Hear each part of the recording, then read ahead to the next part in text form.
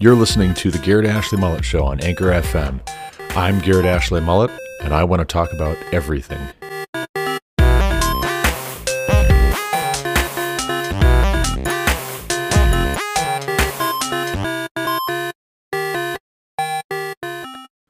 As soon as Solomon had finished building the house of Yahweh, and the king's house, and all that Solomon desired to build, Yahweh appeared to Solomon a second time, as he had appeared to him at Gibeon. And Yahweh said to him, I have heard your prayer and your plea, which you have made before me. I have consecrated this house that you have built, by putting my name there forever. My eyes and my heart will be there for all time. And as for you, if you will walk before me, as David your father walked, with integrity of heart and uprightness, doing according to all that I have commanded you, and keeping my statutes and my rules, then I will establish your royal throne over Israel forever, as I promised David your father, saying, You shall not lack a man on the throne of Israel. But if you turn aside from following me, you or your children, and do not keep my commandments and my statutes that I have set before you, but go and serve other gods and worship them, then I will cut off Israel from the land that I have given them, and the house that I have consecrated for my name I will cast out of my sight, and Israel will become a proverb and a byword among all peoples. And this house will become a heap of ruins. Every one passing by it will be astonished and will hiss, and they will say, Why has Yahweh done thus to this land and to this house? Then they will say, Because they abandoned Yahweh their God, who brought their fathers out of the land of Egypt, and laid hold on other gods, and worshipped them, and served them. Therefore Yahweh has brought all this disaster on them.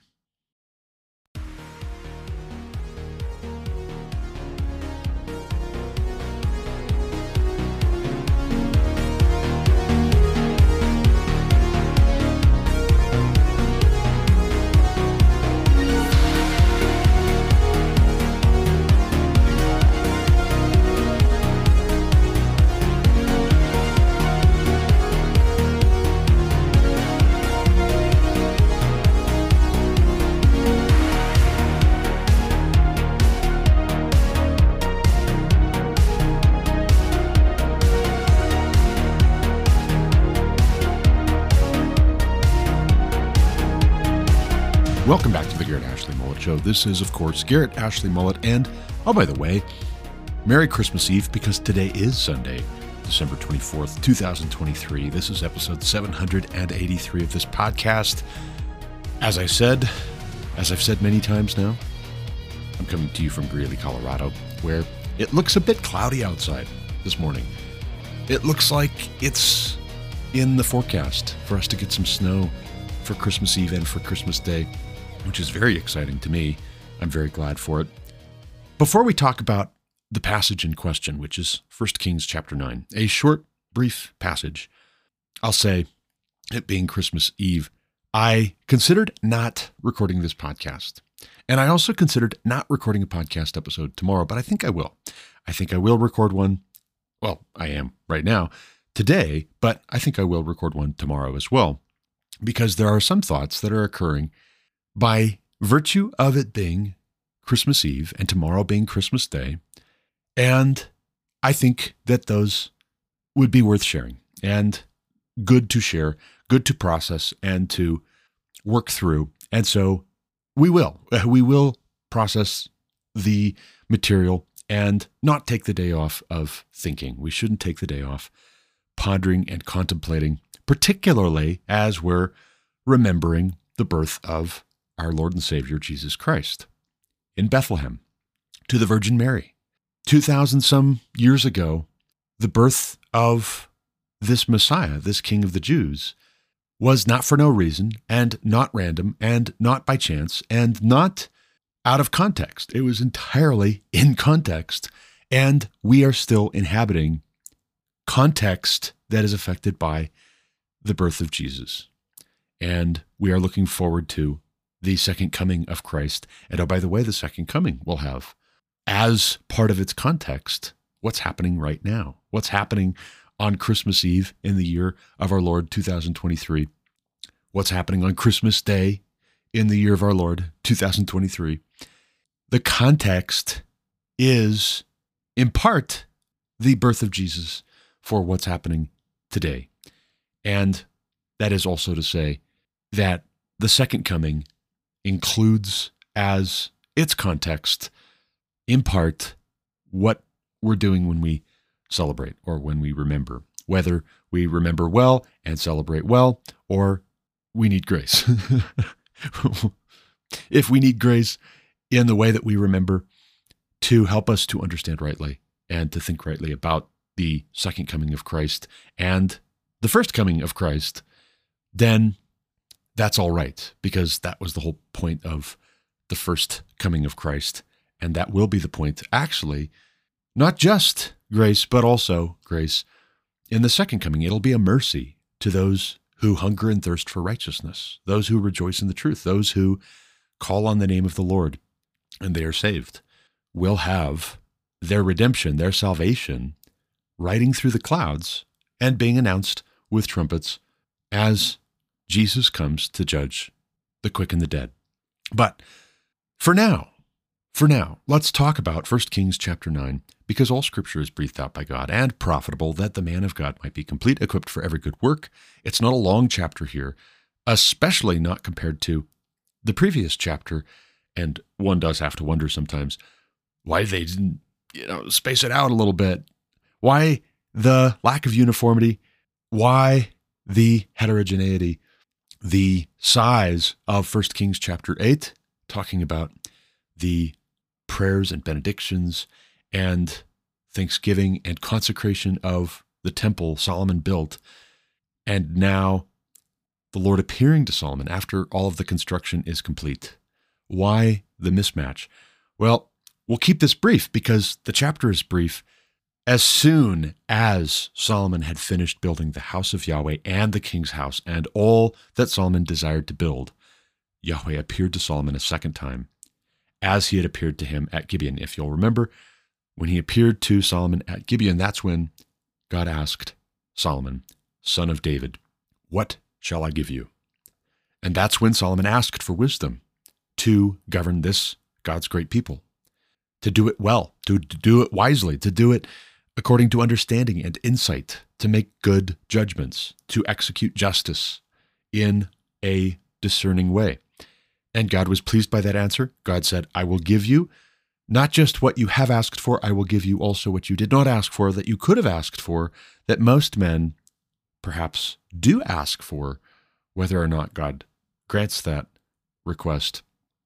Most men, when in a position of authority, like coming into a kingdom and becoming a king, most men do ask for honor.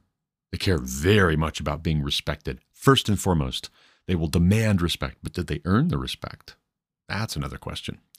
They'll want wealth. They'll want riches. They'll want the economy to be doing well and for everybody to be happy, especially they themselves and their closest advisors and supporters.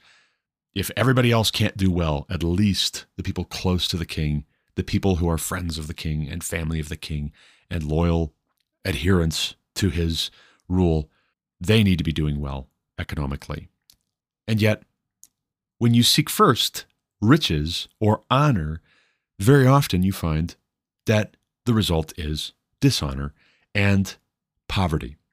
This thing that you want so badly because you're seeking it out of order and you don't really understand what it takes to get it properly, you lose everything. You don't get the honor. In fact, you do very dishonorable things, demanding respect, and you lose more respect than you would have gained if you would have just focused on doing what's right. If you would have just focused on executing justice and loving mercy, whenever you can give mercy, and it's appropriate and it's good and it's helpful to give mercy, make sure that it's clear that it is mercy. It is a mercy. You deserve justice. You deserve a penalty here, but I'm going to be lenient. I forgive you. You've asked for forgiveness. I'm going to give you forgiveness. Don't do that anymore, please. That's how you get honor. And that's actually also how you promote economic growth. But then God specially blesses Solomon, and that is a large part of what enables Solomon to build not just the temple, but this big house of his. The big, beautiful buildings that Solomon built were possible because there was the wealth to draw on. There was peace that allowed for focusing on the building. The peace also fed into economic activity. The economic activity also supported the peace. And all of this made possible because God had blessed Solomon with wisdom. But now the building is done. Solomon has built everything that he desired to build. And so this is actually the point at which, speaking personally, this is my opinion, a lot of men get into trouble. They've built everything that they had in mind to build, and now what? Now what are they going to do? Well, of course, they're going to start by surveying their works. But if they get bored, this is where they will also get into trouble, quite probably. This is where the midlife crisis hits. This is where they start making some very sharp left or right turns, and they start acting out of character with what you came to expect when they were their most active, when they were in a good rhythm of productivity. Solomon, now having God appear to him a second time as he appeared to him at Gibeon, seems to me to coincide with that point in Solomon's life, but also the point in Solomon's rule and reign over Israel when he is most vulnerable to pivot. And so this is also grace. You can say, man, this is such a buzzkill. Why does God show up and start talking to Solomon as though this is a threat? As though Solomon is on the verge of forgetting himself and forgetting God? That's such a buzzkill. Why the negativity, God? If this were not God, if this were a man, that's the kind of a thing we would say. And it would be very foolish because actually this is an ounce of prevention being worth a pound of cure. If God is granting to Solomon a little bit of a heads up that God is in the know as to Solomon's vulnerability here. Verse 3, Yahweh said to him, I have heard your prayer and your plea, which you have made before me. I have consecrated this house that you have built by putting my name there forever. My eyes and my heart will be there for all time. And as for you, if you will walk before me as David your father walked, with integrity of heart and uprightness, doing according to all that I have commanded you, and keeping my statutes and my rules, then I will establish your royal throne over Israel forever, as I promised David your father, saying, you shall not lack a man on the throne of Israel. Now, that's not negative. That's a very happy thing, but it's all conditioned. And that's where the unhappiness can creep in. That's where the nagging doubts start to rise to the surface. What's this if word? What's this condition you're talking about? If? Don't you mean when, God? No. We should be sad to say, no, not when, because it's not a given. It's not to be assumed. If, and there's also an if the other direction, because that's what it means for things to be conditional. In logic, when I'm doing PLC programming, if I put an if condition in the logic, I'm examining a statement or a bit, and I'm saying, if this condition is met, then this will be the reaction of a valve or a run permissive or a shutdown or an alert. If this bit is a 1, for instance, as in we have voltage coming back from the device, then such and such. But then you have to have an or else. You have to have, if it's not, then you won't energize this piece of equipment. You won't have this valve open. You'll have it closed. You won't have a good state. If this condition is met, then good. If this condition is not met, then bad. You want the condition to be met, so try to keep it within the lines here. Color within the lines, drive it between the lines, down the highway. If you go off the road, it's going to be bumpy, and you can't be guaranteed any safety for you, your passengers, or your vehicle. You can't guarantee that you're going to actually make it to your destination. If you go off the road versus staying within the lines, staying on the road. But then verse 6, if you turn aside from following me, you or your children, and do not keep my commandments and my statutes that I have set before you, but go and serve other gods and worship them, then I will cut off Israel from the land that I have given them, And the house that I have consecrated for my name I will cast out of my sight. And Israel will become a proverb and a byword among all peoples. So in other words, this big temple, this big beautiful temple that spent so much money and so much time of your people, that you, more to the point, spent so much of your people's time and money on to build for my name, I will have my name be there forever. My eyes and my heart will be there for all time. But if you go worshiping other gods, you or your sons, your children, if you go worshiping other gods and serving them instead of obeying me, then I will sweep away this temple. And, oh, by the way, I will cut off Israel from the land. So not only will you lose the prestige of this temple, but also you will lose your whole country. This house, verse 8, will become a heap of ruins. Everyone passing by it will be astonished and will hiss, and they will say, why has Yahweh done thus to the land and to this house? Then, because it will be a rhetorical question, they will say, because they abandoned Yahweh their God, who brought their fathers out of the land of Egypt and laid hold on other gods and worshipped them and served them. Therefore Yahweh has brought all this disaster on them. So you can either be an example of righteousness and faithfulness and wisdom and obedience and blessed, and all nations will see that and know the character of God by how you are blessed, or you can become a byword. You can be a cautionary tale. You can become something that people who pass by will marvel at for how ruined your country is. And there again, people will know the name of Yahweh. They will come to fear and to know Yahweh, that he does not show partiality even to his people, maybe especially to his people, when they have completely abandoned him and rebelled against him and forgotten him. In this episode, we're going to talk a bit about faith in our institutions. We're going to talk more about what it means that we would have faith in our institutions. And we're going to clip along at a brisk pace because it is Christmas Eve and it is Sunday. And we're going to go, me and my family, to the Christmas Eve service across town at Summit View. And so I only have so much time, but we're going to talk about how this being in the biblical text should inform the kind of faith we have in our institutions, what that means, whether it's proper for us to have faith in our institutions the way that a lot of people are saying we should, and the way a lot of people are acting as though we must. For now, we leave 1 Kings chapter 9 behind, but we're sobered, and we should be, by what it reveals about the character of God and the nature of man. We'll touch on it here and there as we go and at the end. But for now, let's move into some current events and consider our own ways and our own time and place and our own people. First up, Silicon Valley ditches news, shaking an unstable industry. This piece, published October 28th in the Denver Post, is actually from the New York Times news service Syndicate. So you may think, at first blush, if you read too fast, that this is the Denver Post, our local metropolitan area newspaper, but actually it's the New York Times, essentially.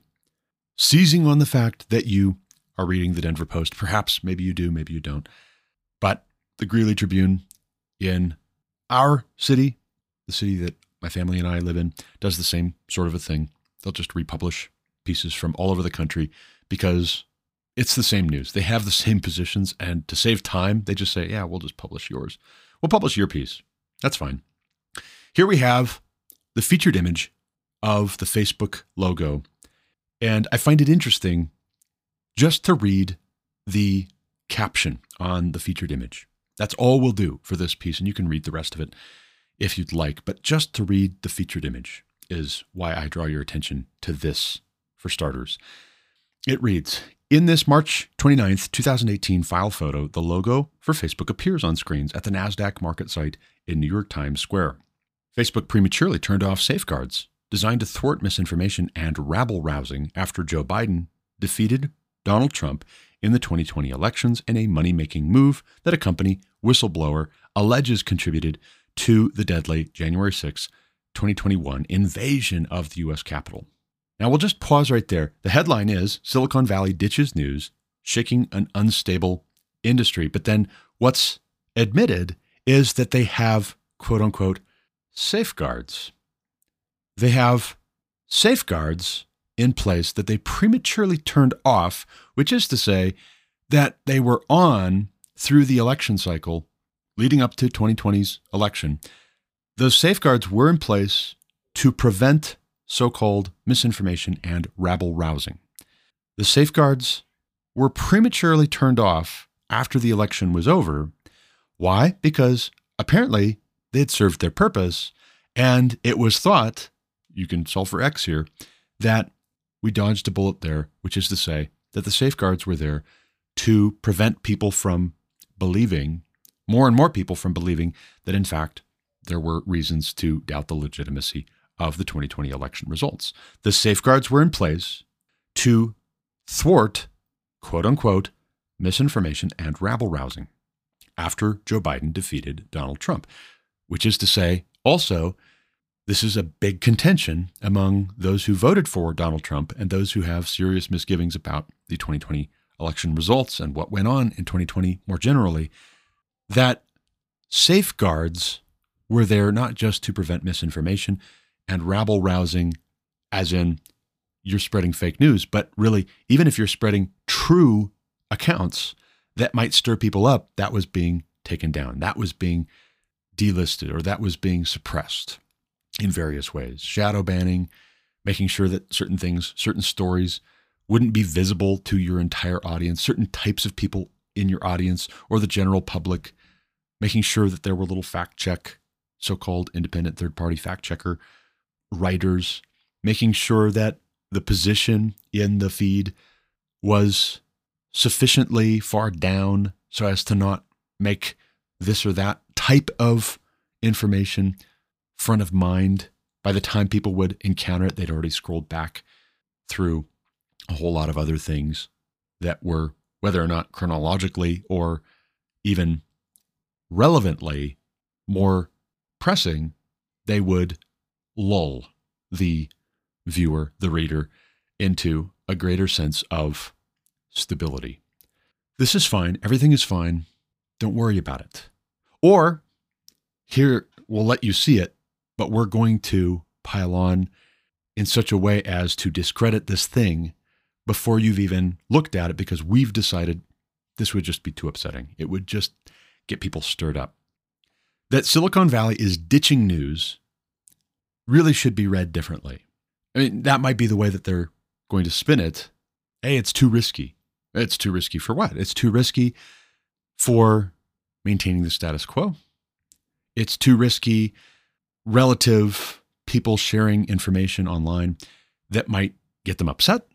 What kind of information might get them upset? Only false information, lies, slander, libel, propaganda for enemies, foreign and domestic, or also true information that would bring a major sea change in our politics, in our culture?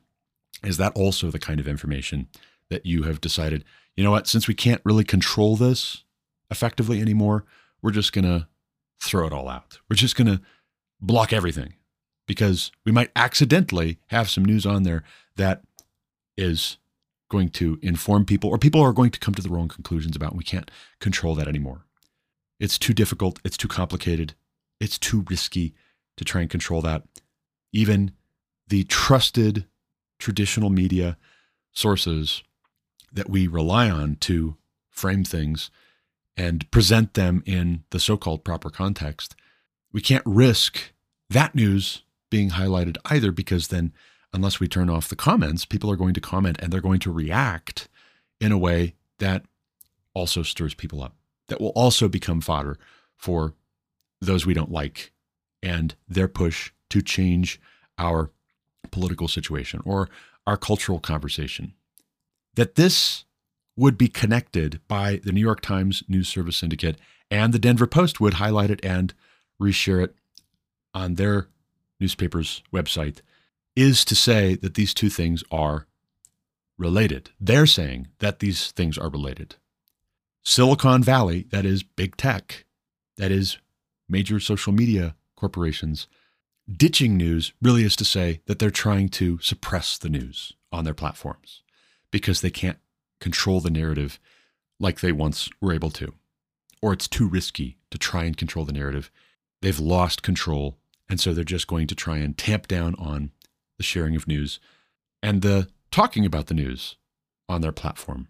You can't ban everybody, and at a certain point, you start to destroy your customer base because people get frustrated at being suspended, having their content taken down, being given a warning that there's a strike against their account, having their account suspended, sure, or removed, or having a friend's account suspended, or a friend's content taken down, or a friend's content obstructed.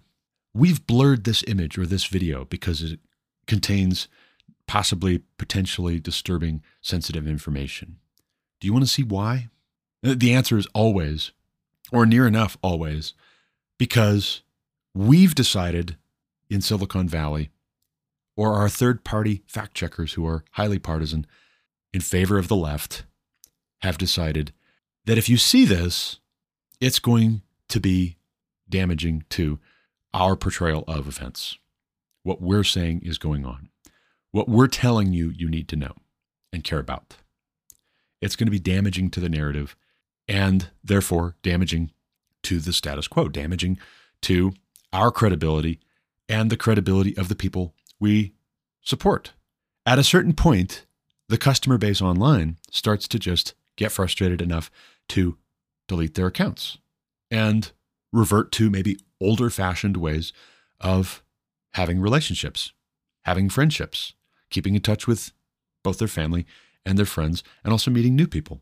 They start to revert back to older ways of getting together and discussing things and figuring things out that the third-party fact checkers can't see and can't control, that big tech can't manipulate directly.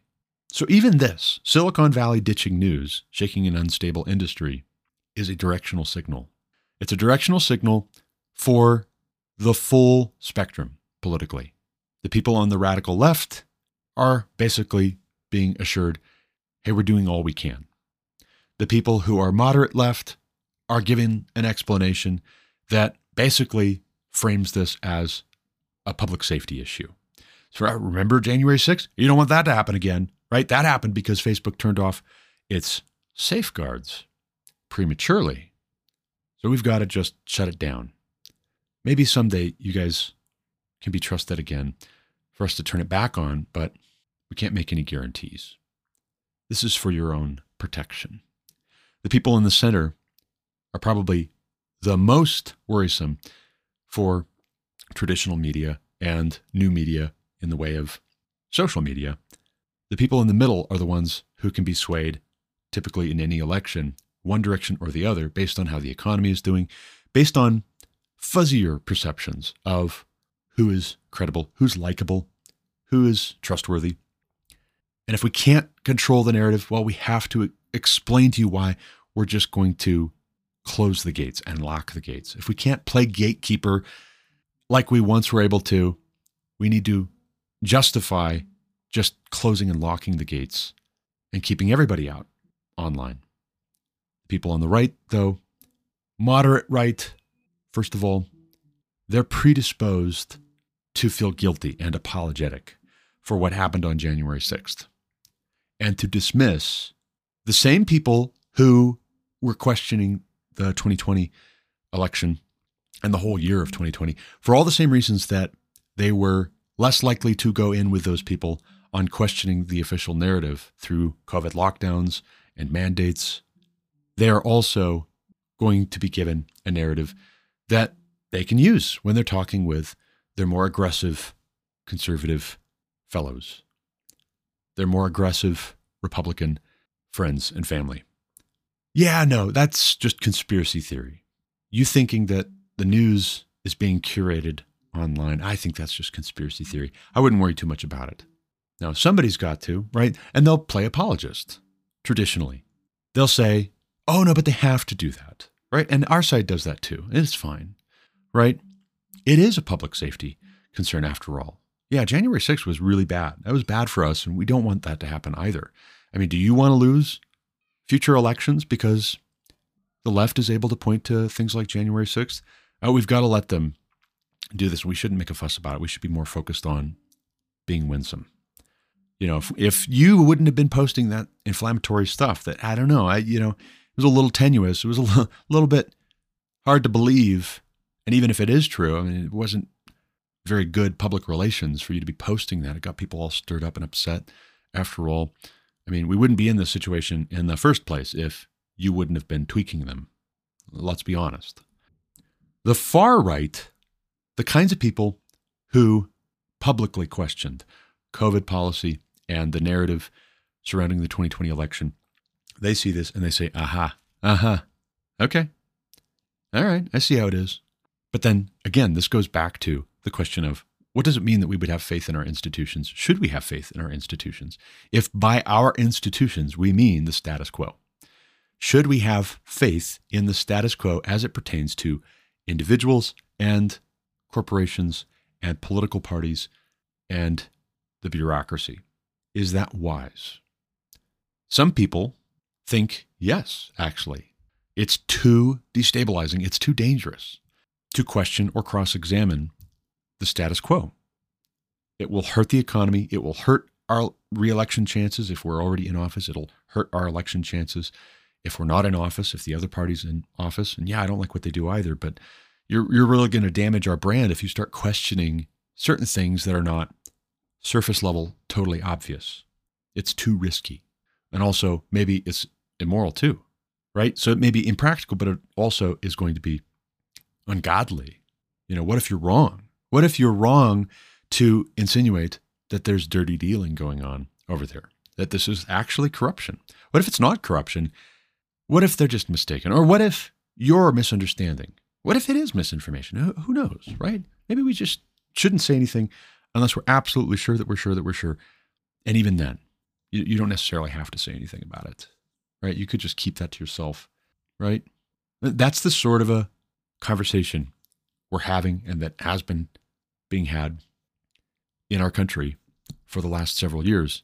And that conversation is not going away anytime soon. The implications of that conversation are playing out every day, and they will probably get more and more volatile as we go into next year. Into 2024, we're going to see more instability because we don't have a solid basis for trusting one another and really respecting one another. We've built up quite a lot of unresolved conflict.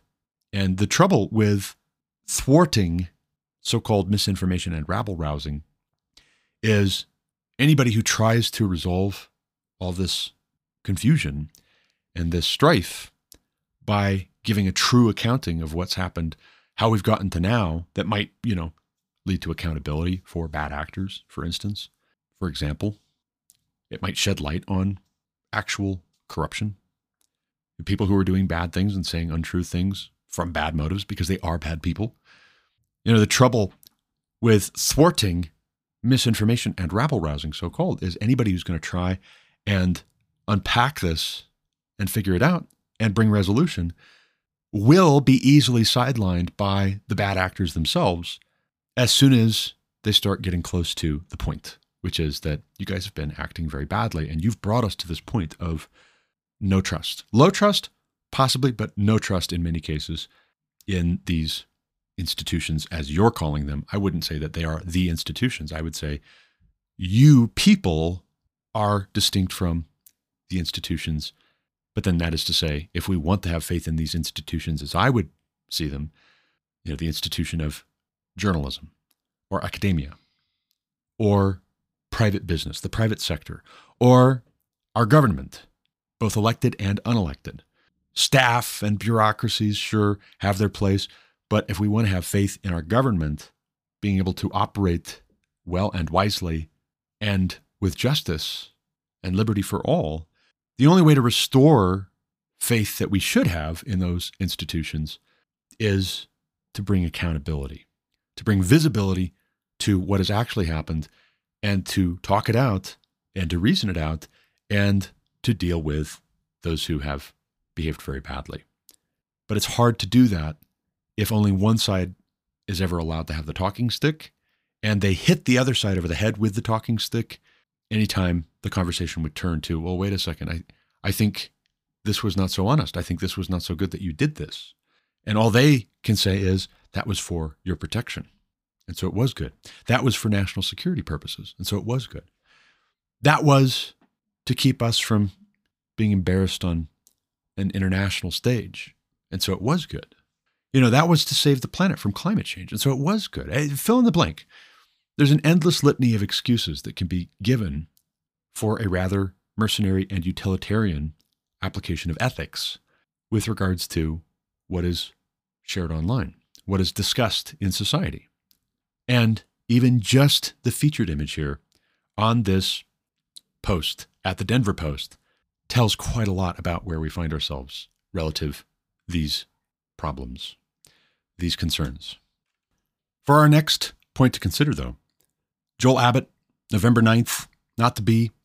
NBC, DeSantis' statement that he evacuated 700 people from Israel is half true because he only signed an executive order and didn't organize or pilot the flights. This is just one little example of the way that the traditional media, the corporate news media, spins things. And this is, in and of itself, a kind of misinformation, which makes hypocritical the calls to censor conservatives, especially your rank and file common citizen who is a conservative online. When NBC News will fact check Ron DeSantis saying, I sent planes over to Israel and I brought back over 700 people to safety, when they'll fact check and say, well, you didn't really literally. No, I mean, that's half true. They're implying that he's a liar, and they only do this because he's a Republican. They only do this because they don't like him. They don't like his politics. They don't like what he stands for, and they're trying to chip away at his credibility. Why isn't this sort of post ever held up as an example of undermining faith in our institutions? Why, when we're talking about faith in our institutions and what is or isn't a threat to democracy or rabble-rousing, why isn't this sort of a post held up as an example and a cautionary tale? See, this is the kind of thing we need to get off of the internet. Why is it always your one uncle who is especially vocal? Why is it always, that guy you went to high school with who posts so-called conspiracy theories? It's always those people.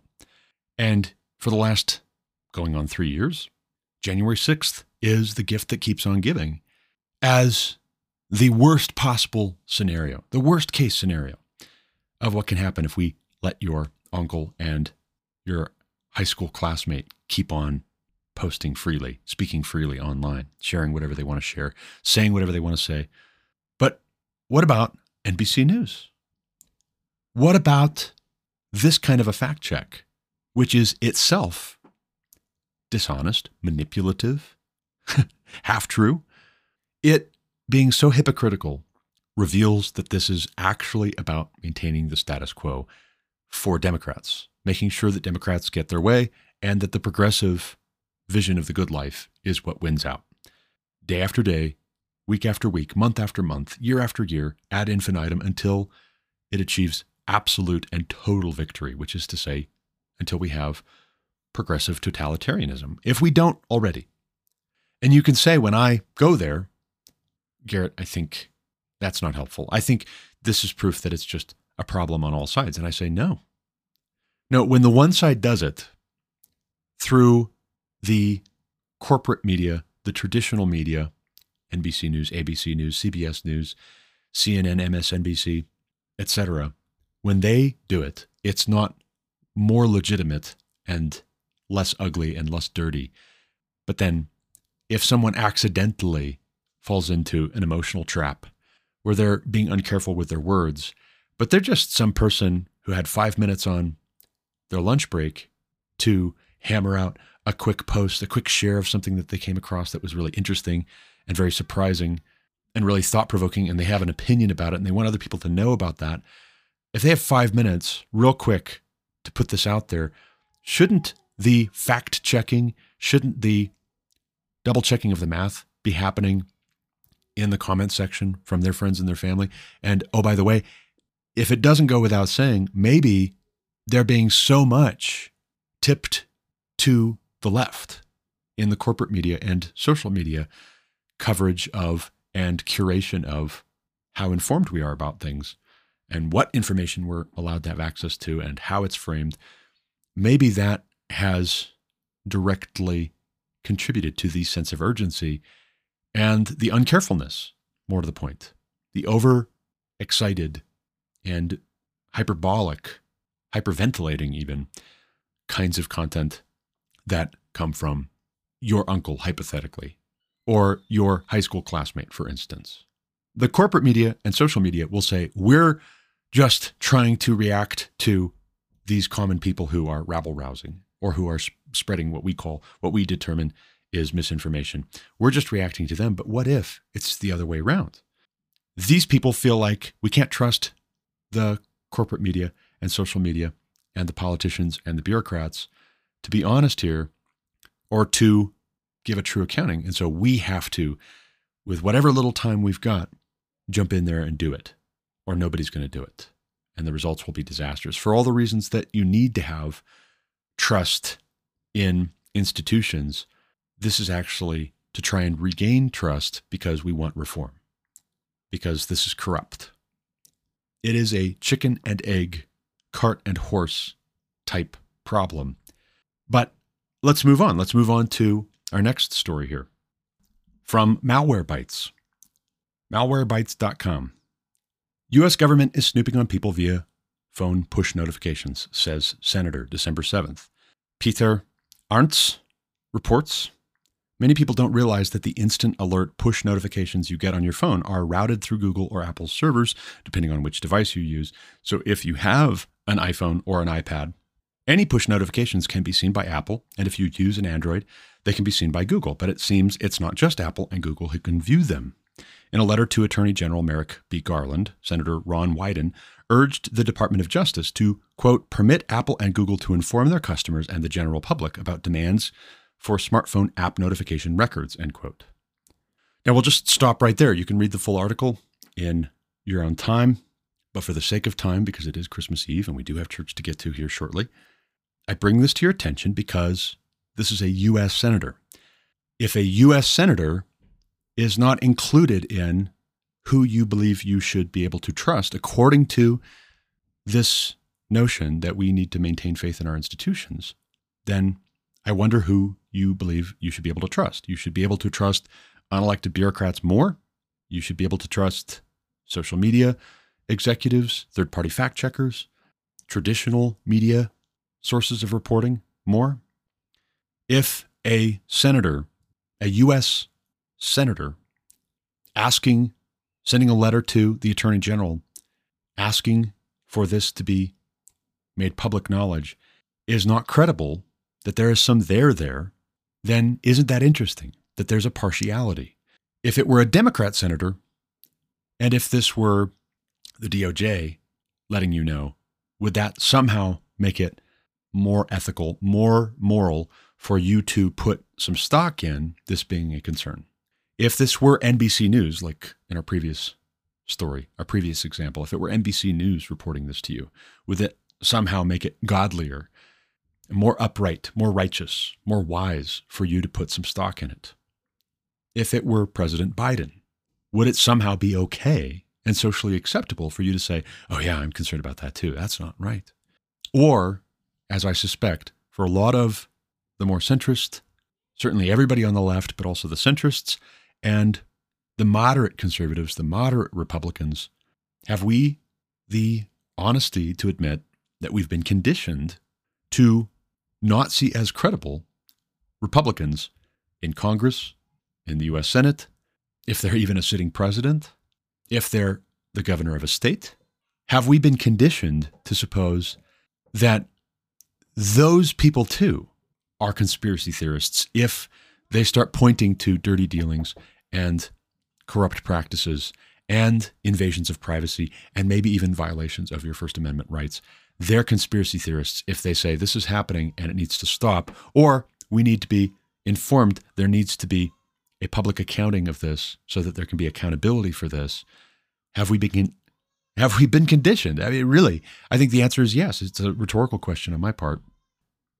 But for our next segment, let's consider a post from November 30th over at Not the Bee. Cardinal Pritchard, not his real name, I trust, posting about Elon Musk at a recent engagement hosted by the New York Times, in which Elon Musk is interviewed and asked in front of the conference, in front of the convention goers, about some of his choices so far with regards to Twitter, the direction he's taking the company, and the reaction from advertisers, from some big name, high profile advertisers saying, we're not going to advertise on your platform because this kind of content is being allowed on the platform, allegedly, supposedly. This is going to be an extended clip. I warn you on the front end, there is language. There's language here. And if you've got kids around, you may want to just pause right now and cover their ears. I'm not going to bleep out the language. Not to say that we should use this kind of language, but then this is the comment. This is the comment from Elon Musk, and I think it's worth presenting in its entirety, just as it's played in the embedded video at Not the Bee. So here it is. Without further ado, cut one, just under 5 minutes. Take a listen, and then I'll have some thoughts for you. And you're clarifying this now. But there's a public perception that that was part of a apology tour, if you will. That this had been said online. There was all of the criticism. There was advertisers leaving. We talked to Bob Iger today. I hope they stop. You hope? Don't advertise. You don't want them to advertise? No. What do you mean? If somebody's going to try to blackmail me with advertising, blackmail me with money, go fuck yourself. But go fuck yourself.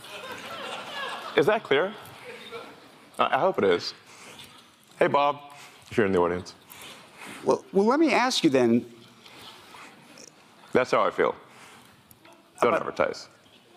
How do you think then about the economics of X? If part of the underlying model, at least today, and maybe it needs to shift, maybe the answer is it needs to shift away from advertising.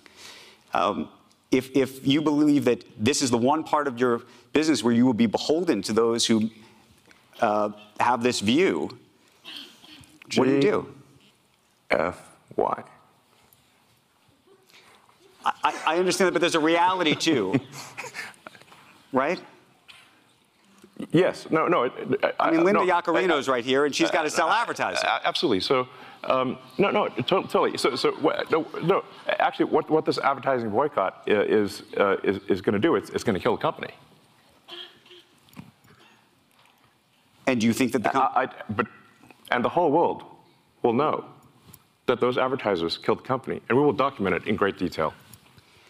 But those advertisers, I imagine, are going to say, we didn't kill the company. Oh yeah. They're going to say, tell it to Earth. But they're going to say, Elon, that you killed the company because you said these things, and that they were inappropriate things, and that they didn't feel comfortable on the platform, right? That's what they're going to say. And let's see how Earth responds to that. So this goes back to we'll both make our cases, right? And we'll see what the outcome is. What are the economics of that for you? I mean, you have enormous resources, so you can actually keep this company going for a very long time. Would you keep it going for a long time if there was no advertising? I mean, if the company fails because of an advertiser boycott, it will fail because of an advertiser boycott. And that will be what bankrupted the company, and that's what everybody on Earth will know. But what do you think then of the, this goes back to the idea of trust, though. Then it'll be gone. And it'll be gone because of an advertiser boycott. But you recognize that some of those people are going to say that they didn't feel comfortable on the platform. And I just wonder and ask you and think about that for a second. Tell it to the judge. But the judge is going to be... The judge is the public. And you think that the public is going to say that Disney is making a mistake? Yes. And they're going to boycott Disney? They already are. Well, there are some that are for lots of different reasons, but you think that this is going to, that you have the, this goes to actually the interesting of power and leverage. Let the chips fall where they may. Let the chips fall where they may. Can I ask why that is the approach? And I ask it because you've been What's the other approach? Well, you've been very particular about the approach to Tesla. When you think about the engineering involved in that, the approach to SpaceX, the approach to some of the stuff you're doing with AI has been very specific, right? There's not a let the chips fall where they may approach to those businesses, I don't think. No, we focus on making the best products. And Tesla's gotten to where it's gotten with no advertising at all. I understand that. Tesla currently sells twice as much in terms of electric vehicles as the rest of electric car makers in the United States combined. Tesla has done more to help the environment than all other companies combined. It would be fair to say that, therefore, as a leader of the company, I've done more for the environment than everyone else, any single human on Earth. How do you feel about that? No, how do I feel about that? Yeah, no, I'm asking you personally how you feel about that, because this goes, we're talking about power and influence and... I'm saying what I care about is the reality of goodness, not the perception of it. And what I see all over the place is people who care about looking good while doing evil. Fuck them. Okay? Okay, and there we go. We'll stop right there because that's the end of the clip. But there's a lot of emotion, and there's a lot of tension, and there's a lot of conflict on the stage at this summit. There's a lot of stark, blunt, and you might say harsh, but I would say very direct rhetoric. On the one hand, you have this almost show trial of sorts with the kinds of questions that are being asked. Let's put you on the spot. And what are you doing, right? Let's try and put this on you, Elon Musk. Let's make this about you. Let's create the perception, or let's reinforce the perception that this is all just Elon Musk going off the reservation. Maybe losing his mind, maybe not being responsible with the shareholders' money. Let's try and conflate what is being threatened and what is being done with regards to X, formerly known as Twitter, with the management of SpaceX and with regards to Tesla. And let's say that shareholders need to abandon ship because you're allowing content allegedly, and this goes back to a report from Media Matters, alleging that all manner of awful, immoral, evil content was being allowed on X. And it's all Elon Musk's fault because he's not censoring like the previous management, the previous owners of the company were censoring. Never mind the Twitter files being released to independent journalists like Michael Schellenberger, like Matt Taibbi. Never mind the Twitter files showing that you have ongoing, years and years long collusion between the staff of Democrat lawmakers or even the staff of Joe Biden as they were running for president, or radical leftists or unelected bureaucrats, either in intelligence agencies or in other agencies, contacting Twitter, asking for certain accounts to be flagged or shadow banned or suspended or even permanently banned because of their political content. Honestly, because of their political content, because they were sharing material that was damaging to the perception of the public regarding what the Democrats were doing and what they wanted to do and what they perhaps were involved in behind the scenes. Never mind about that. Let's start the timeline with Media Matters reporting. Let's start the timeline after the boycott has been threatened based on faulty reporting, speaking of misinformation. And let's put the onus on Elon Musk. Of course, this is your responsibility, Elon Musk, to respond and to cave to the pressure. You're in the business to make money. This has to work, right? That's how this works. It's irresponsible for you to not care first and foremost about making money. And Elon Musk's response, if I can clean it up a little bit and distill it to its essence, is You're trying to blackmail me. You're trying to control Twitter by proxy with your advertising dollars, with our advertising revenue. And you think because this has the potential to destroy the company, I'm going to blink. But no, let the chips fall where they may. This will destroy the company and the whole world. All of Earth will see that you just destroyed the company because you weren't able to not advertise the way that you wanted to advertise, but you weren't able to control the narrative. You're accustomed to getting your way and controlling the narrative through your advertising revenues, not just controlling the message itself, but controlling everybody else, apparently, everybody else's message on the platform. Is that how this has been working? Apparently. Ooh, do you realize what you've just revealed, Disney?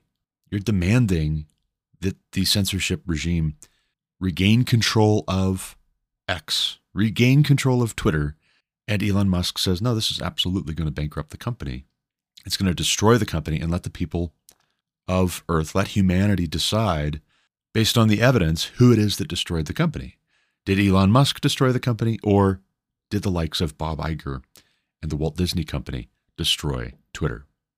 Because they weren't able to control what other people were allowed to say on there and what they weren't allowed to say on there.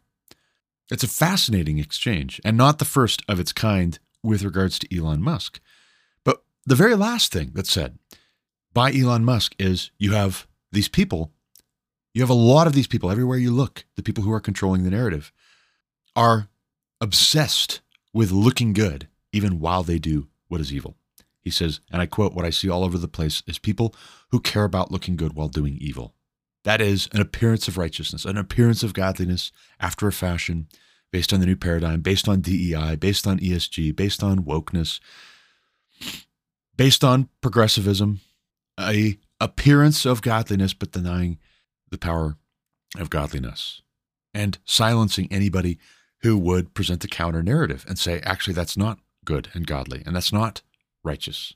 That's not just. You call it social justice, but it's not justice. You call it wokeness, but it's fascinating how fragile this narrative must be, that for being woke, you won't permit other people to question whether this is a dream or not still.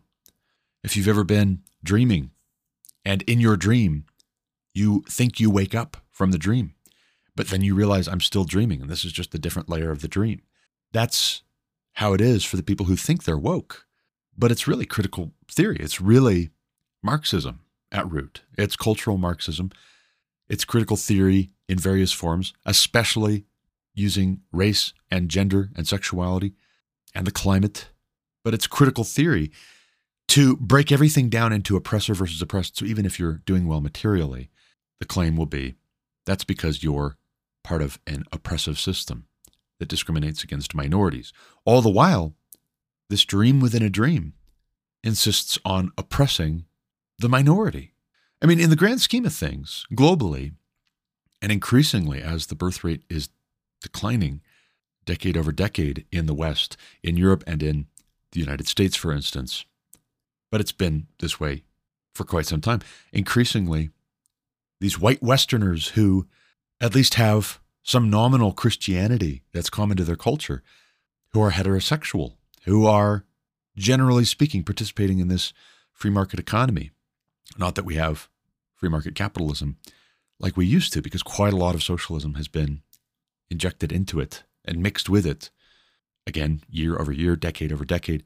But these people who are being labeled the oppressors of the earth and the cause of all the problems in the world, the cause of all of the economic inequality, all of the suffering, all of the etc. They're the minority. And yet what's being claimed is what is theirs in property, in power, in representation, in even the capacity to speak freely should be taken away. It should be taken away. It should be de-amplified. It should be redistributed. And yet it's so interesting. The people who are saying this is supposedly for the sake of the oppressed are being very oppressive, even as they are demanding that their advertising revenues, for instance, in this case, be regarded as sufficient leverage. And where it goes from this, I guarantee you, is not just the attempted destruction of X or Twitter, as it was formerly known. It's also a veiled threat against Tesla and SpaceX. Now, if you're mismanaging Twitter because you are a crazy person and irrational because you wouldn't take the deal, you wouldn't take this blackmail seriously enough and do what we wanted you to do and bend the knee. If that's true of Elon Musk with regards to X, it's also going to be true of Elon Musk with regards to Tesla and SpaceX. And maybe it's sufficient to just destroy Elon Musk because he's not playing ball, because he's not playing by the rules as they're accustomed to people playing by the rules. This is the game. This is how media and big corporations and the left in politics, whether elected or unelected bureaucrats, this is how they work together to control the market. Oh, yes, it's a private corporation. Yeah, but it's so interesting how the private corporation behind the scenes in the email chains and in the instant messaging, the private company was getting its marching orders about who to silence, whose free speech to infringe on.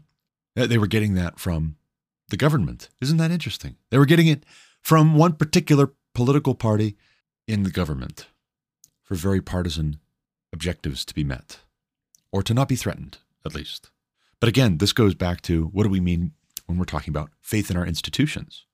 Should Elon Musk be destroyed? Should X be destroyed? Because what is being said on the platform formerly known as Twitter undermines faith in our institutions. And what do we mean by faith in our institutions?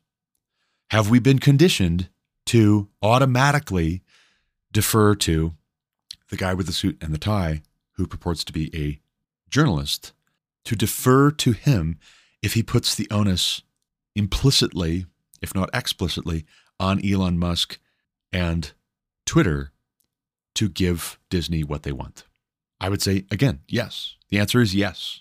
Now, I'm not saying we should automatically just believe anything that Elon Musk says, or anything a Republican senator says, or anything a conservative political commentator has to say.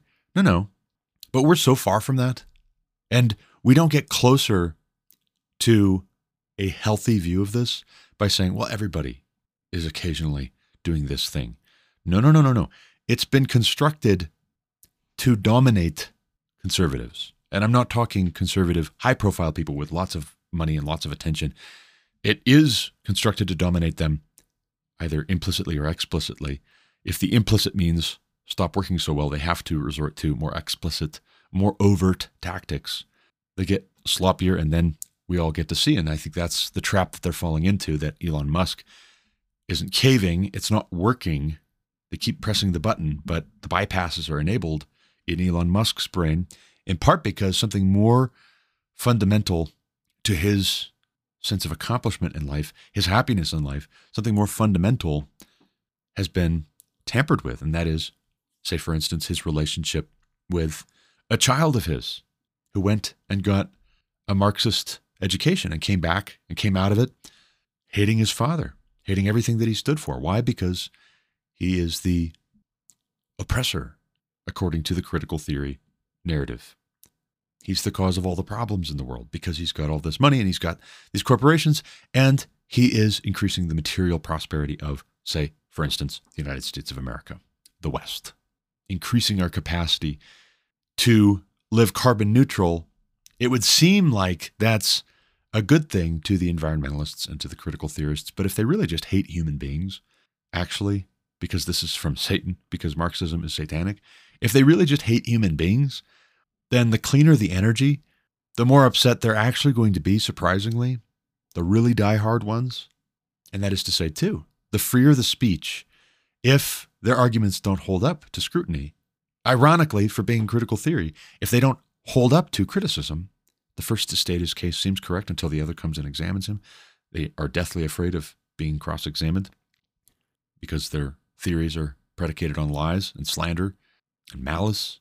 The closer you get to actually accomplishing the goal where they moved the goalposts to of being carbon neutral, the more upset they're going to be. Because why? Because then you pair it with what Elon Musk has been saying as well about how We're headed for a crisis demographically.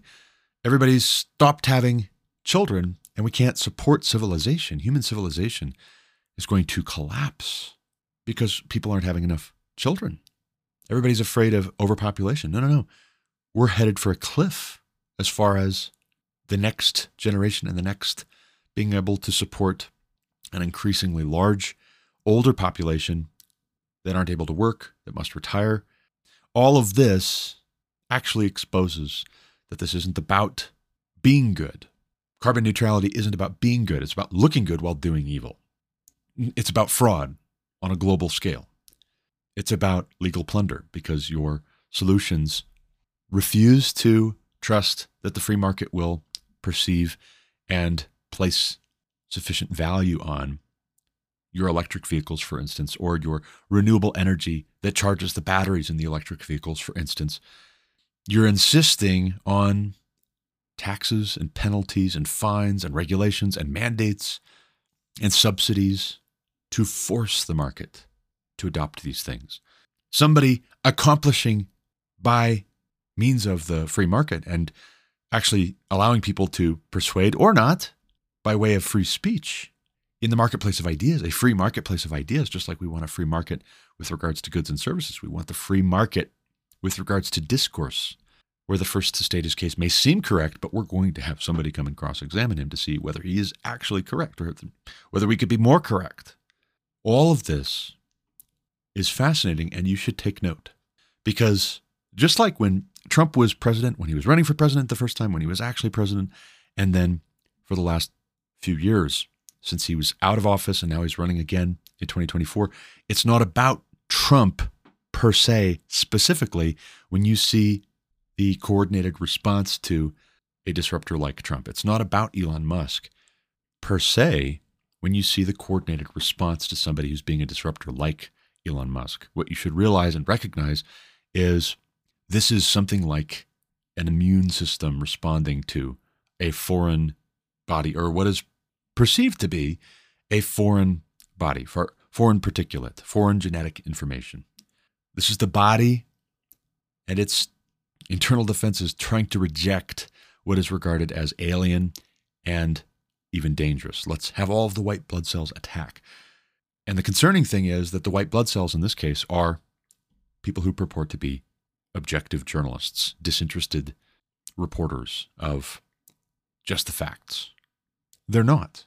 The corporate news media, the traditional news media, is not. Social media purports and has purported for years since its outset. This is why people got on social media in the first place and stayed on. But social media purported to be this platform for you to create content and create connections. And actually, when they get to play gatekeeper, whether in traditional media or in the new media, social media, they're the ones really creating connections. And it's all the more persuasive, this technology is, when you think that it's you. So it's like Inception at a global level. Inception, where we're going to plant ideas in your head and you'll think that they're your ideas. You have to think that they're your ideas, or else your mind will start to criticize those ideas. And that's all the more likely if you have somebody else who's allowed to cross-examine. Nobody who's actually questioning the important particulars of the narrative can be allowed to speak. Or if allowed to speak, they can't be allowed the organic forming of connections where people just share and comment and talk back and forth in the comment section or in private messages or in real life. You can't just allow that willy-nilly, because who knows what conclusions people might come to. Well, yeah, they might come to the conclusion that they don't want to take their family to Disney World anymore, ever again. They don't want to take their kids to go see Disney films ever again. They don't want to buy old classic Disney films because now they're questioning, well, how long has Disney been like this? I don't even know. I don't even know when it started. They don't want to subscribe to Disney Plus, even if there are titles on there that were added to the Disney library through acquisition that they really enjoy, they really like. They don't want to risk their kids being conditioned and indoctrinated and catechized after a fashion in this way. Should we have faith in our institutions if by our institutions we mean the New York Times or CNBC or Facebook or various government bureaucracies, or various political parties, or various individual political figures who say, vote for me, re-elect me, give me another 2 years, give me another 4 years, give me another however long. If the answer is unequivocally yes, then we are not healthy in mind, and we are not healthy in our hearts, and we're not healthy in our souls. And I would say that is being conformed to the pattern of this world. Be no longer conformed to the pattern of this world, but be transformed by the renewing of your mind in Christ Jesus. We ought to want to know what is the perfect and pleasing and good will of God for us in Christ Jesus. And we get that by studying and reasoning together and being open to reason. And all of that business of the studying and the reasoning and being reasonable and discussing it together, the evangelism piece, the fellowship piece, the discipleship piece, you need to understand all of that is very threatening to the current status quo. And this is not a new thing. This has been the case. We shouldn't be surprised to find that this is the case. This has always been the case, even when there is religious language and a desire to appear virtuous. Trying to appear virtuous, all the while maintaining a free hand behind the scenes to do however many unethical things you need to do in order to get power, expand your power, retain power. That's nothing new under the sun.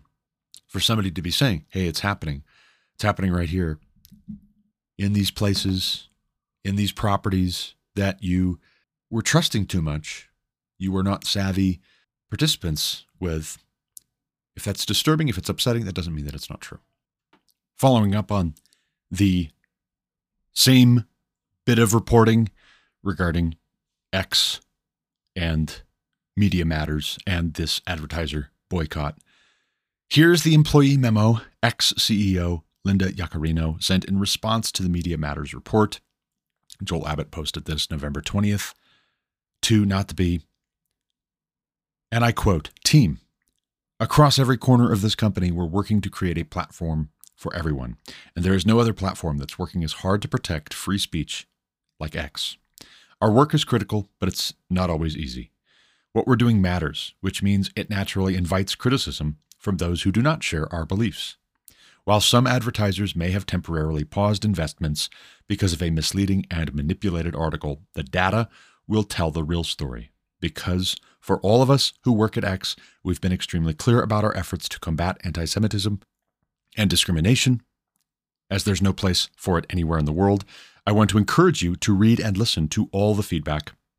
On one side, there's a vocal minority trying to use deceptive attacks to undermine our work, but on the other side, there are vocal supporters and courageous partners who believe in X and the meaningful work you all are doing.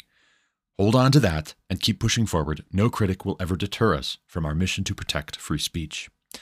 Let's keep putting our values to work and lean on one another. I'm extremely proud to be on the front line with you all, and I'll see you all at the office tomorrow morning. Linda." Meanwhile, Joel Abbott reports, if you're wondering about what Elon Musk thinks about all of this, here's an embedded tweet wherein he replies to Glenn Greenwald.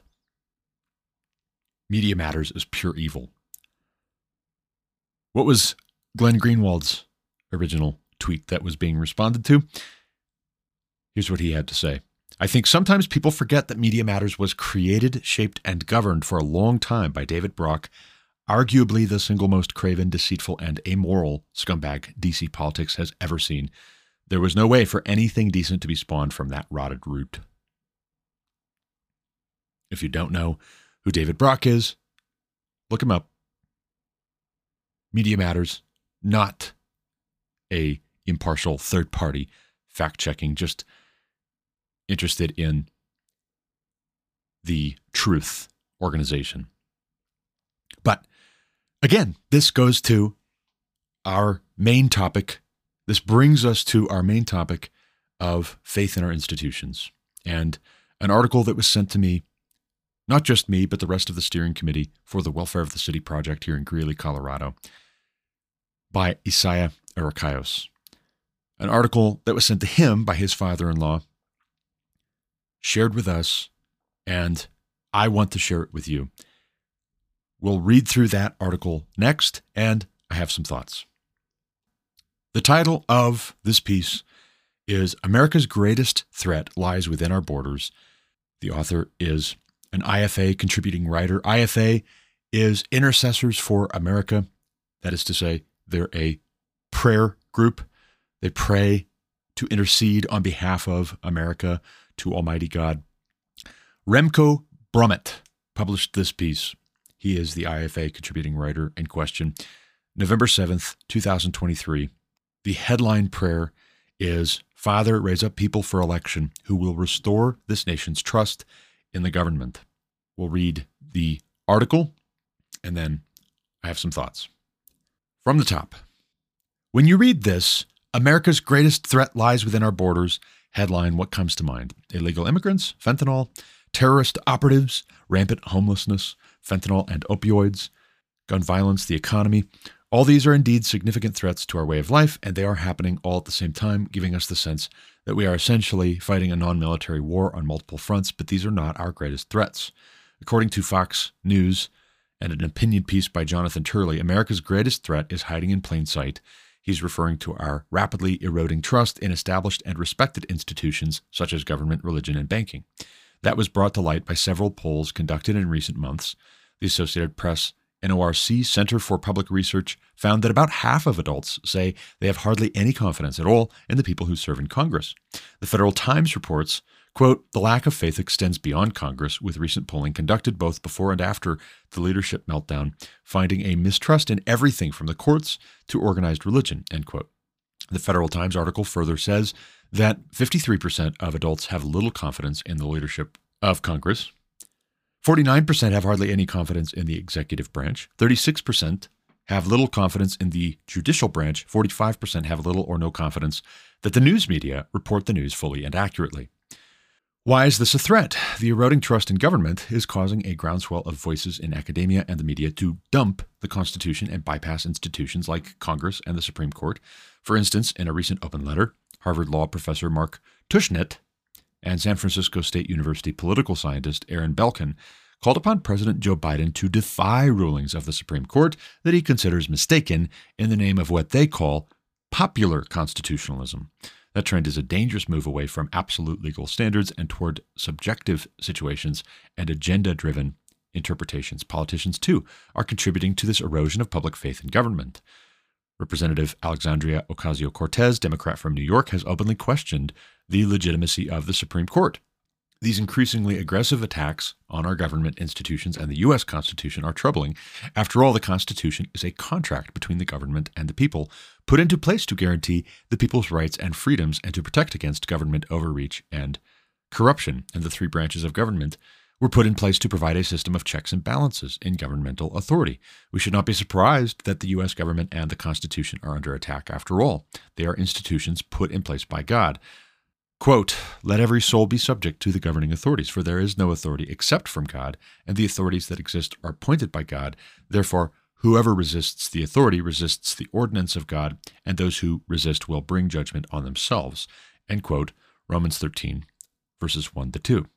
Because government authority is an institution from God, it is a target for demonic activity, which causes power plays, deception, and corruption that erode public trust. The U.S. government in particular has godliness embedded at its foundation. Its three branches reflect the roles that God laid out in Isaiah 33:22, judge, lawgiver, and king. The Constitution was written as a biblically based document, as John Adams wrote in a letter to the officers of the 1st Brigade, 3rd Division of the Militia of Massachusetts, quote, our Constitution was made only for a moral and religious people. It is wholly inadequate to the government of any other, end quote. Godly government guided by a Bible-based Constitution is important for the global church. Such government continuously points to the Bible as God's revelation to man, beckoning people to live in a right relationship with God. Of course, there is no substitute for the kingdom of God, which we can enter only through personal repentance leading to soul salvation. But good government is conducive to the spread of the gospel message and helps create an environment for the church to grow, contributing significantly to worldwide fulfillment of the Great Commission. The erosion of trust in a civil authority that is to maintain law and order and preserve rights and justice leads to social division and lawlessness. It brings division because we no longer accept any authority above us to unify us, and it brings lawlessness because we stop obeying the laws given and enforced by an authority we have ceased to trust. All of this plays directly into Satan's hand. His plan is to divide, conquer, and destroy us. If he can successfully create chaos in our government, leading to a mistrust of authority, that mistrust will then overflow into other institutions, including the church. According to the polls, this is precisely what is happening, and it is causing a mass exodus from what the emerging generation calls organized religion into loose forms of personal spirituality they call none, meaning no affiliation with any established religion or system of belief. That is enough for Satan, who wants no one to identify with the gospel of Jesus Christ and be saved. If the erosion of trust in government and the church continues to worsen, that can lead to our nation's collapse as people begin doing what is right in their own eyes, losing their moral compass and opposing each other instead of uniting for the common good. A nation divided will fall. A nation bereft of moral conscience will destroy itself. A nation that turns its back on biblical moorings will embrace demonically inspired forms of religion and turn its back on the God of the Bible, on the salvation he has wrought for us, and on the blessing of being one nation under him who was so involved in its foundation. Losing the favor of God and turning away from his precepts are bigger threats to our future, our security, and the well-being of our nation than any terrorist group or opposing superpower. This lends a sense of urgency to the Bible's call to pray for our government, see 1 Timothy 2, 1-4, in particular for restoration of the integrity of our leadership. Just as the election of unwise or corrupt leaders will lead to disastrous policies that destroy public trust, the reverse is also true. The election of godly men and women will lead to prayer-driven, wise policies that will restore public trust. That is our beginning point for strategic prayer over the erosion of trust in our nation's institutions. Let us pray that God would raise up strong candidates at every level of government, local, county, state, and federal, and for every branch, executive, legislative, and judicial. Hand in hand with that, let us pray that God would raise up a new generation of spirit-filled, prayerful pastors and evangelists who handle his word with love and without compromise. The results of such prayer will be far-reaching. God's answers will restore to America a climate conducive to the growth of the church and to the fulfillment of the Great Commission. The benefits of such a moral climate will be law and order, peace and security. In other words, to liberty, justice, and the pursuit of happiness for all. And here is the more extended prayer that Remco Brummet puts at the end of this write-up. Father, thank you for all you deposited in the foundation of our country. Forgive us for turning away from your precepts and embracing instead godless principles of government. We pray for your hand of restraint against those who seek to actively undermine the biblical design of our government and our Constitution, and against the forces of darkness now at work to destroy us. Raise up godly men and women to run for office in every branch and level of government so that our nation will once again be directed by godly principles and by people who direct the citizenry to live in right relationship with you. Raise up a new generation of church leadership that will proclaim your word with wisdom, truth, and love, so that your name will be trusted and worshiped, and your church will be trusted. In Jesus' name, amen. Remco Brummet is a pastor, spiritual growth teacher, and prayer leader with over 40 years of experience in Europe, Southeast Asia, Africa, and the U.S. He was born and raised in the Netherlands and pastored his first church in Amsterdam. He moved to the U.S. in 1986. He and his wife, Jennifer, live north of Atlanta. When not writing books, he blogs at www.deeperlifeblog.com and assists his wife as a content developer and prayer coordinator for True Identity Ministries. Jennifer and Remco are passionate about bringing people into a deeper relationship with Christ.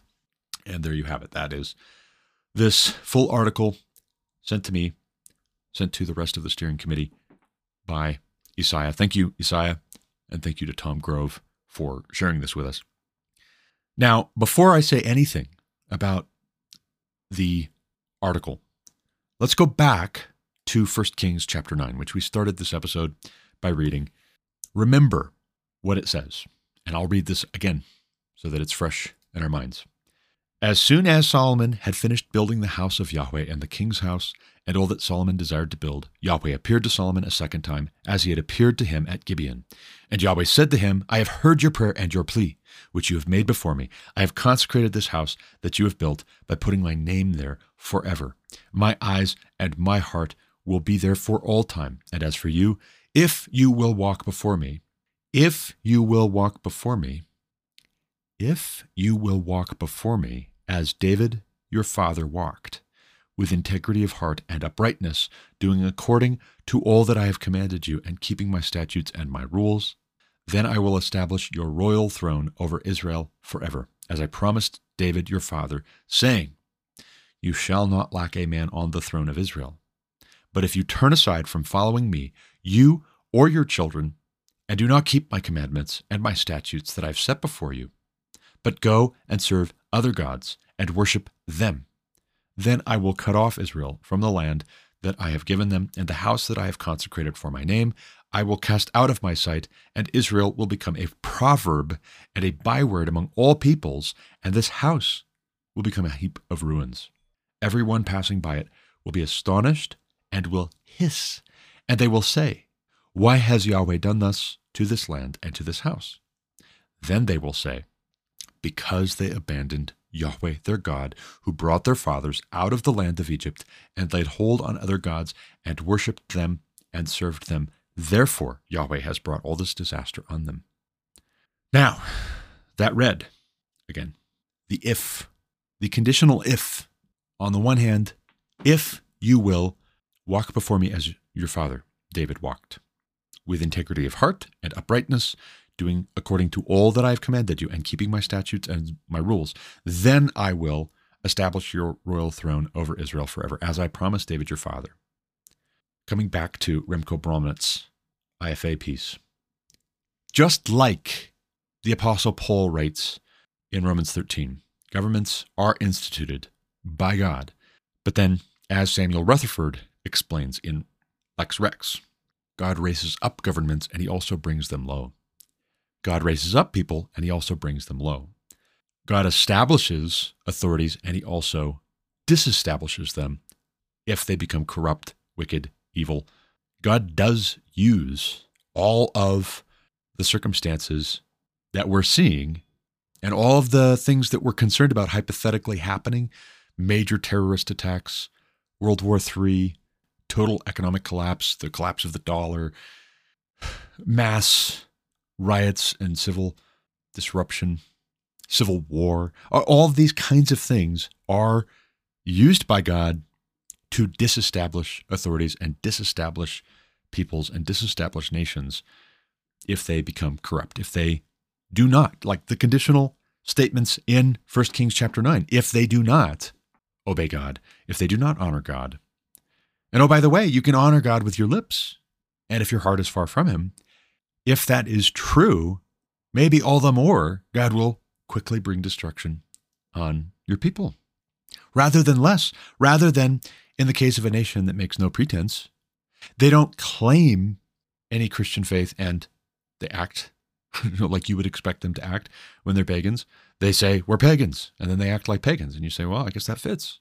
When a nation claims the promises of God or has an appearance of godliness but denies its power and is lukewarm even in the application of a thin veneer of religiosity according to the biblical text, it's just a checking of a box. It's just a going through the motions alongside all of the other gods worshipped and flattered in our public events.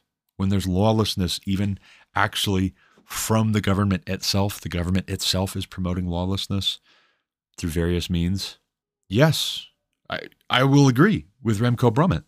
America's greatest threat lies within our borders. But then again, God uses all of these things that are being listed. And these may be signs and symptoms that that's exactly what God is doing. It may be that God himself is bringing ruin on America because of the wickedness of our leaders and the wickedness of we the people. In fact, previous generations would have made that connection, and they did make that kind of a connection. When there was a major defeat, a major setback, major economic trouble, major geopolitical trouble, when there was famine or plague, what was called for? A national day of prayer and repentance, fasting, not just feasting to give thanks, but also days of asking God forgiveness, repenting of our individual sins, also repenting of our sins of a national character. That there is not talk of repentance anymore. I mean, just think with me for a moment about 1 Kings chapter 9 compared with this time of the year, where we celebrate Christmas, we celebrate the Messiah, and we celebrate the coming of the Christ child in Bethlehem, born of a virgin, just as it is written, wrapped in swaddling cloths, laid in a manger, he, having been inquired about by the Magi, the wise men from the east, who stopped off at Herod's place to ask where was this child who had been born king of the Jews, as though Herod would surely know. What was the response from Herod? To be deceptive, to be dishonest, to be manipulative, to make an outward show of virtue, all the while, behind the scenes, he really wanted to know where this child was so he could kill the child. In an attempt later to do just that, he ordered all of the baby boys 2 and under in Bethlehem to be murdered. It was only because God sent an angel to warn Joseph in a dream to take Mary and Jesus to Egypt. It was only for that fact and Joseph's obedience that Jesus was not killed as a baby by Herod, by the one the Roman Senate had declared was king of the Jews. Round about 50 BC, you have in Herod not just a civil authority in the region, but more to the point, you have a civil authority in the region who has been installed by a foreign empire which controls Judea, which controls the whole region through military might. And that did not happen by accident. It did not happen by chance, randomly. It did not happen outside of God's control as though there was some disestablishment of God's purpose. No, it was actually a fulfillment of the very thing God told Solomon in 1 Kings chapter 9. If you will not obey my commands and my precepts, if you worship other gods, and if you do not devote yourself to me, I will drive your people not just from this temple. I will not just sweep away this temple that you have made for my name. I will also drive this, my people, from this land that I have given to them. I will disestablish this people, and I will disestablish this temple that you've just built. If you go worshiping other gods, if you are not faithful, if you are not obedient. And what happens by the time Jesus is born, by the time of the incarnation of the Christ, the Messiah, what happens is just that. Just like God had established Israel in the land of Canaan, God disestablished them and imposed on them a foreign power, a foreign people to rule over them, and yes, even to oppress them. If America, having been established in the first place, is of God, and it is of God, by God's sovereign purpose, by divine intervention, the men who sought to establish the United States of America were able to do so. If the men who have presided over our government and the people who have been governed in this place together as one people under the Constitution, but also under the constitutionally prescribed legislative, judicial, and executive branches, if all of the above proceeded to this point by the establishment of God Almighty, the God of Abraham, Isaac, and Jacob, also too, we may be seeing God disestablishing this people and this government, and even giving them over to a reprobate mind, because what are they doing? They're trying to disestablish his government over this people and over the hearts of this people, and there's a pedagogical quality to the laws that are passed and how they're interpreted and how they're executed. There's a pedagogical quality to that. There's a teaching that happens. It's not just the Christians who have positions on the character of God, the nature of God, the purposes of God, the commands of God, and that reflects itself in how they relate to government. Whether in government or under government, it's not just the Christians, it's everybody. And yes, that is to say, you can have people who profess Christianity and they rule in a lawless way, in a godless way. And the pedagogical quality of the laws that they pass and that they execute and that they interpret is to teach lawlessness and to teach irreverence and to teach godlessness. And just like men may, in such a way, make war on the authority of God over this people, over this nation, that the nation would be, even in previous generations, self-identifying as one nation under God, that it would be said in our founding documents that all men are created equal and endowed by their Creator with certain unalienable rights, that these sorts of things would be very self-consciously, very conspicuously in our, not just founding documents, but in our public places, in our government places where the business of government is carried out, where the people meet with their government and are spoken to and are related to, and that those places would be turned and the hearts of the people would be turned to worshiping other gods and to despising Yahweh God, despising Jesus Christ our Lord, stumbling over him, that God would give such a people and their government over to an unreasonable, inherently incapable of reasoning mind, and that it would all break down before our eyes, and everywhere you look, you see signs of decay and an erosion of trust. It should not surprise us. That should be exactly what we expect to see, because what preceded the erosion of trust in our government was the intentional and systematic attempt to erode trust in God as the supreme governor of the affairs of men. You can't maintain confidence in our institutions, in other words, unless you insist upon confidence in the one who does the instituting. Who is it that institutes the authorities according to Romans 13? It's God. God is the one who institutes. Why do you submit yourself to the governing authorities? Because you're submitted to God, because you love God, because you revere God, because you honor God, because you fear God. You cannot maintain the devotion to these institutions while at the same time having taken away the foundation for seeing them as instituted by God in the first place. And yet that's the folly, that's the inherent unreasonableness of what has been committed to now for years and for decades, more and more. Yes, as Remco Brommet points out, this affects how we relate to our education system and our financial system and how we relate to our government and how our government relates to us. And none of this catches God by surprise.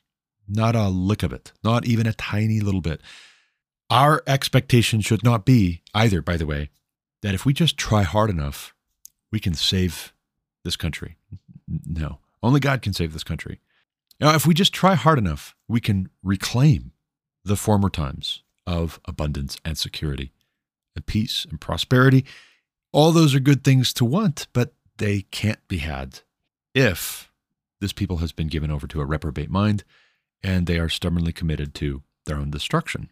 And so that may surprise people when I say we should still be engaged. We should still be involved. We should still know what is being done by our government or how we relate to government. We should still be intentional about that. There's no avoiding, there's no escaping having some kind of a relationship with our government.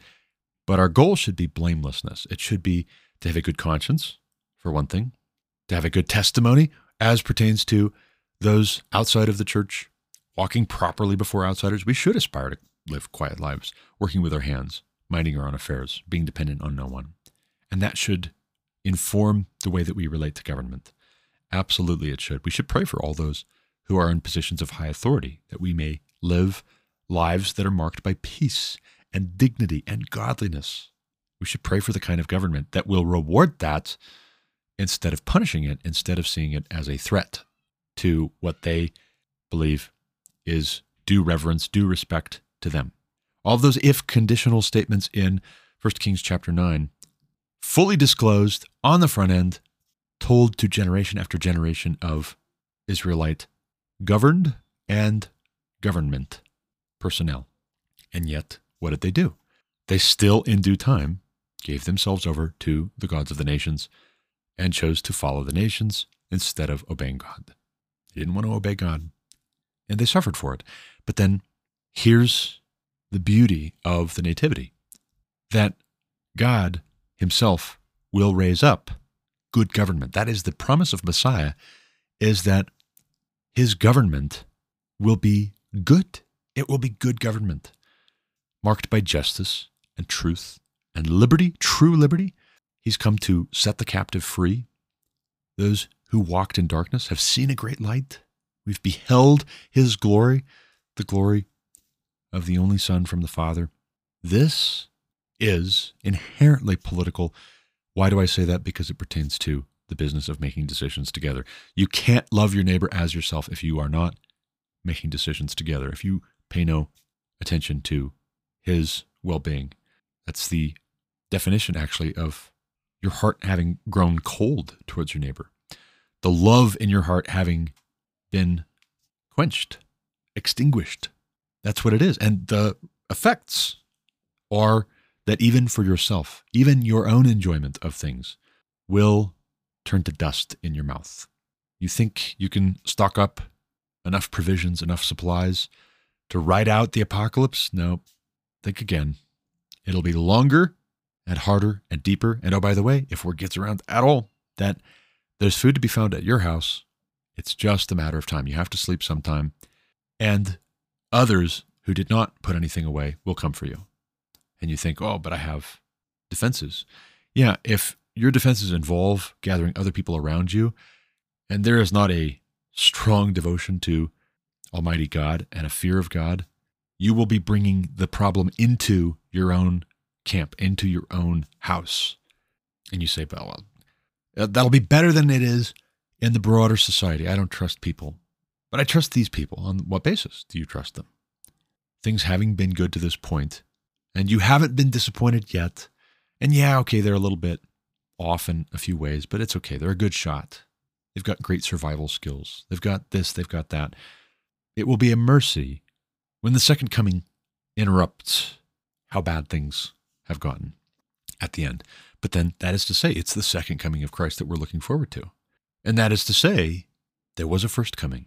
And that first coming was in the midst of a government that had been imposed on Judea, on what had formerly been Israel and Judah, these two kingdoms that split, and they're separate and distinct, and they each in turn are given over to foreign powers, the Babylonians, the Assyrians, in due course of time, the Persians, the rule of Alexander the Great, briefly, and then the descendants of one of his most prominent generals, and then in due time, they were traded and swapped because this line of descent from one of Alexander's generals lost to this line of descent of one of Alexander's other generals, and then in due time, okay, sure, yeah, you get a few decades of self-rule again with the Maccabees. Great. You're a distinctly Jewish people again, a distinctly Jewish self-governing people again for a little bit. And then here come the Romans. That's the context for the incarnation, is that Herod, this evil man who makes an outward show of virtue, to kind of hearken back to a previous time in their history where they were devoted to God. This Herod makes an outward show all the while, secretly behind the scenes. He wants to murder this upstart, whoever he is. Whether there's any truth to it, if word gets around at all, somebody's going to make this into a thing, and it jeopardizes absolute total control over this people by him on behalf of Rome. And yet, God himself, through the power of the gospel of Jesus Christ, wins. And to just put it succinctly, God wins. That was true then. It was true before. It's still true. It will always be true. So if you want to have faith in institutions, all I'll leave you with is this. Have faith that what God says about institutions is the fact. Have faith in the one who does the instituting. Know that God raises up and he also brings low, and that there's a conditional quality to who he raises up when and how, and when he also brings low those who get too big for their britches or they become corrupt. If they are dishonoring God publicly, in due time, in God's good timing, he will bring them low and he will replace them. Ultimately, at the very, very end, he will replace them with Jesus.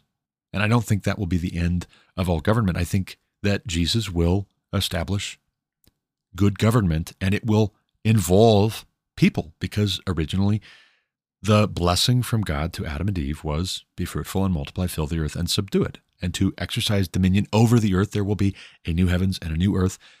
You have these image bearers who give glory to God by ruling in a godly way, in a righteous way, with wisdom and justice, and no, there won't be sin. And so that's not what justice will mean, but the justice will be an ounce of prevention is worth a pound of cure type justice. Rather than you go on sinning, that grace might abound all the more, you'll have the perfect, sinless nature of Jesus himself, a new body in a new heavens and a new earth, and you will enjoy God and glorify him forever as you do work that is not toilsome, and it's not futile, and it's not fruitless, and you get to enjoy the fruits of your labors. Your work will be blessed, and you will do the work with others. And yes, you'll still be finite, but that's okay. That's how God made us to be. He made us to be finite, and that's all right. But you will love God and appreciate him all the more for his infinitude when you appreciate that your finitude is by design, and that there being lots of these image bearers to love one another with, even as you all love and worship and praise God together, you find that you help each other, and that's productive as well. That kind of work is also blessed. It's blessed, and it's a harmonious working relationship instead of one marked by strife and envy and jealousy and backbiting and slander and malice and trickery and betrayal and suspicion and distrust. Then you will have every reason to have faith in institutions. And until then, you must make the way that you relate to those in positions of authority entirely dependent on the trustworthiness of God, and not at all dependent on how trustworthy even the best of men may appear to be for a time. And if they ask you or demand of you that you do something that is contrary to the character of God, the righteousness of God, the commands of God, the promises of God, if they insist on you dishonoring God, dishonoring Christ, in order for you to maintain an honorable disposition and have any faith, even in the institutions generally speaking, as distinct from the people who maybe have positions of authority within those institutions, in order for you to maintain even a little bit of faith in the institutions per se, you have to know when to say no. We must obey God rather than men. I'll leave you with this final thought, and then I'm going to go and celebrate everything that we're talking about with my family. Depending on how you look at it, the whole of the story of the Nativity can be dismissed as so much conspiracy theory. Oh yeah, it says Herod had all of the baby boys in Bethlehem under 2 years of age murdered, but there's no evidence. That's disputed. There's context that's missing. I mean, that's just probably partisan politics coming out of Judea. You know these Judeans, you know these Jews, they've never liked the Roman occupation. They've never really embraced Herod. They make up all kinds of rumors. You shouldn't spread a false report. You should have faith in your institutions. That would be the wrong way to read it. But then I'm sure, doubtless, there were people who wanted to spin it that way. Just like when Jesus was a full-grown man and he started his public ministry, equal to and in proportion to the reverence that the crowds showed to Jesus because of the mighty works that he did, the healing, the forgiving of sins, the casting out of demons, the teaching as one with authority. In proportion to that, equal to that, was the resentment of the scribes, the Pharisees, the Sadducees, the teachers of the law. They felt threatened, and they said all manner of evil against him. And they tried to trip him up, and they tried to spin the whole business as actually being that this guy is demon-possessed himself. That's how he casts out demons. Oh, he's a glutton. He's a drunkard. He eats with tax collectors and prostitutes, after all. Have you heard that? Did you know that? Who does he think he is, forgiving sins? Only God can forgive sins. Oh, you hear it? You hear him claiming to be God, though he's just a man? Blasphemy. Blasphemy. He must die. That was their response. And that is to say, too, that the kind of faith in Christ which we are called to in the gospel. In the gospel accounts of Matthew, Mark, Luke, John, in the epistles of the New Testament, Pauline and otherwise, in the book of Acts, yes, even in the Old Testament prophets, in the books of the law, in the wisdom literature of the Old Testament, the kind of faith that we're called to have in Christ is the kind that is willing and ready and must be willing and ready to lose faith in the institutions per se in order to have Christ as the ultimate authority. When Jesus confronted publicly the scribes, the Pharisees, the Sadducees, the teachers of the law, when he rebuked them to their faces in front of the crowds, when he warned the crowds publicly that unless their righteousness exceeded that of the Pharisees, they could in no ways enter the kingdom of heaven. When Jesus told the people that you should do what they say, attend to what they say true things, but don't do what they do. Don't give like they give when they are supposedly being so charitable. Don't fast like they fast when they're supposedly being so pious and they want you to see how gloomy, how disheveled, how hard they're fasting. Man, they fast so hard. Don't pray like they pray even. When Jesus said all of that, was he undermining faith in their institutions? Man, Jesus, this is all we've got left. I mean, first the Romans subdue our people, and then they install this Herod guy, and he's not even really a proper Jew, but he's king of the Jews? What an insult. You're not for the Zealots violently overthrowing the Romans, so there's a mark against you. We were expecting that the Messiah would wage a guerrilla warfare against the Romans and make us free and independent again. That's what we've been waiting for. That's what we've been hoping for hundreds of years. I mean, it's not enough that you're not doing that, but also you're undermining faith in our institutions. You're undermining faith in the scribes, the Pharisees, the Sadducees, the teachers of the law to boot. What are you doing? One can almost imagine scenarios in which some would say some variation on what Paul writes in Romans 13 to Jesus, as if to say, you're undermining faith in our institutions. You can't do this. When the men of Thessalonica, worthless men, it says, of Thessalonica, whole Christians before the city council, they say, these men who have turned the world upside down have come here also. They're stirring up the people. What was that about? It was about the political ramifications of the gospel. It was about an upsetting of the status quo. The traditional narrative was being challenged with exactly like in the Sermon on the Mount type reframing of category after category of conventional wisdom. You've heard that it was said, but I say to you. That's what Jesus did. You've heard that it was said, but I say to you. Your rabbis, your teachers of the law have told you this, but I tell you it's this instead. It's not that, it's this. Do this and not that. And so also his followers. So also his disciples. So also his apostles. That's what it meant that the world was being turned upside down. It was very disruptive, and that's why he was put to death. That's why crowds could be whipped up into a frenzy to shout, crucify him. We want Barabbas instead. We'll take a murderer for early release. Is he guilty? Who cares? Well, that was the beginning of the end of Rome, when you said, who cares? And you shrugged. And yet, the good news is, the great and glorious news is, like in Isaiah chapter 9, the people who walked in darkness have seen a great light, those who dwelt in a land of deep darkness.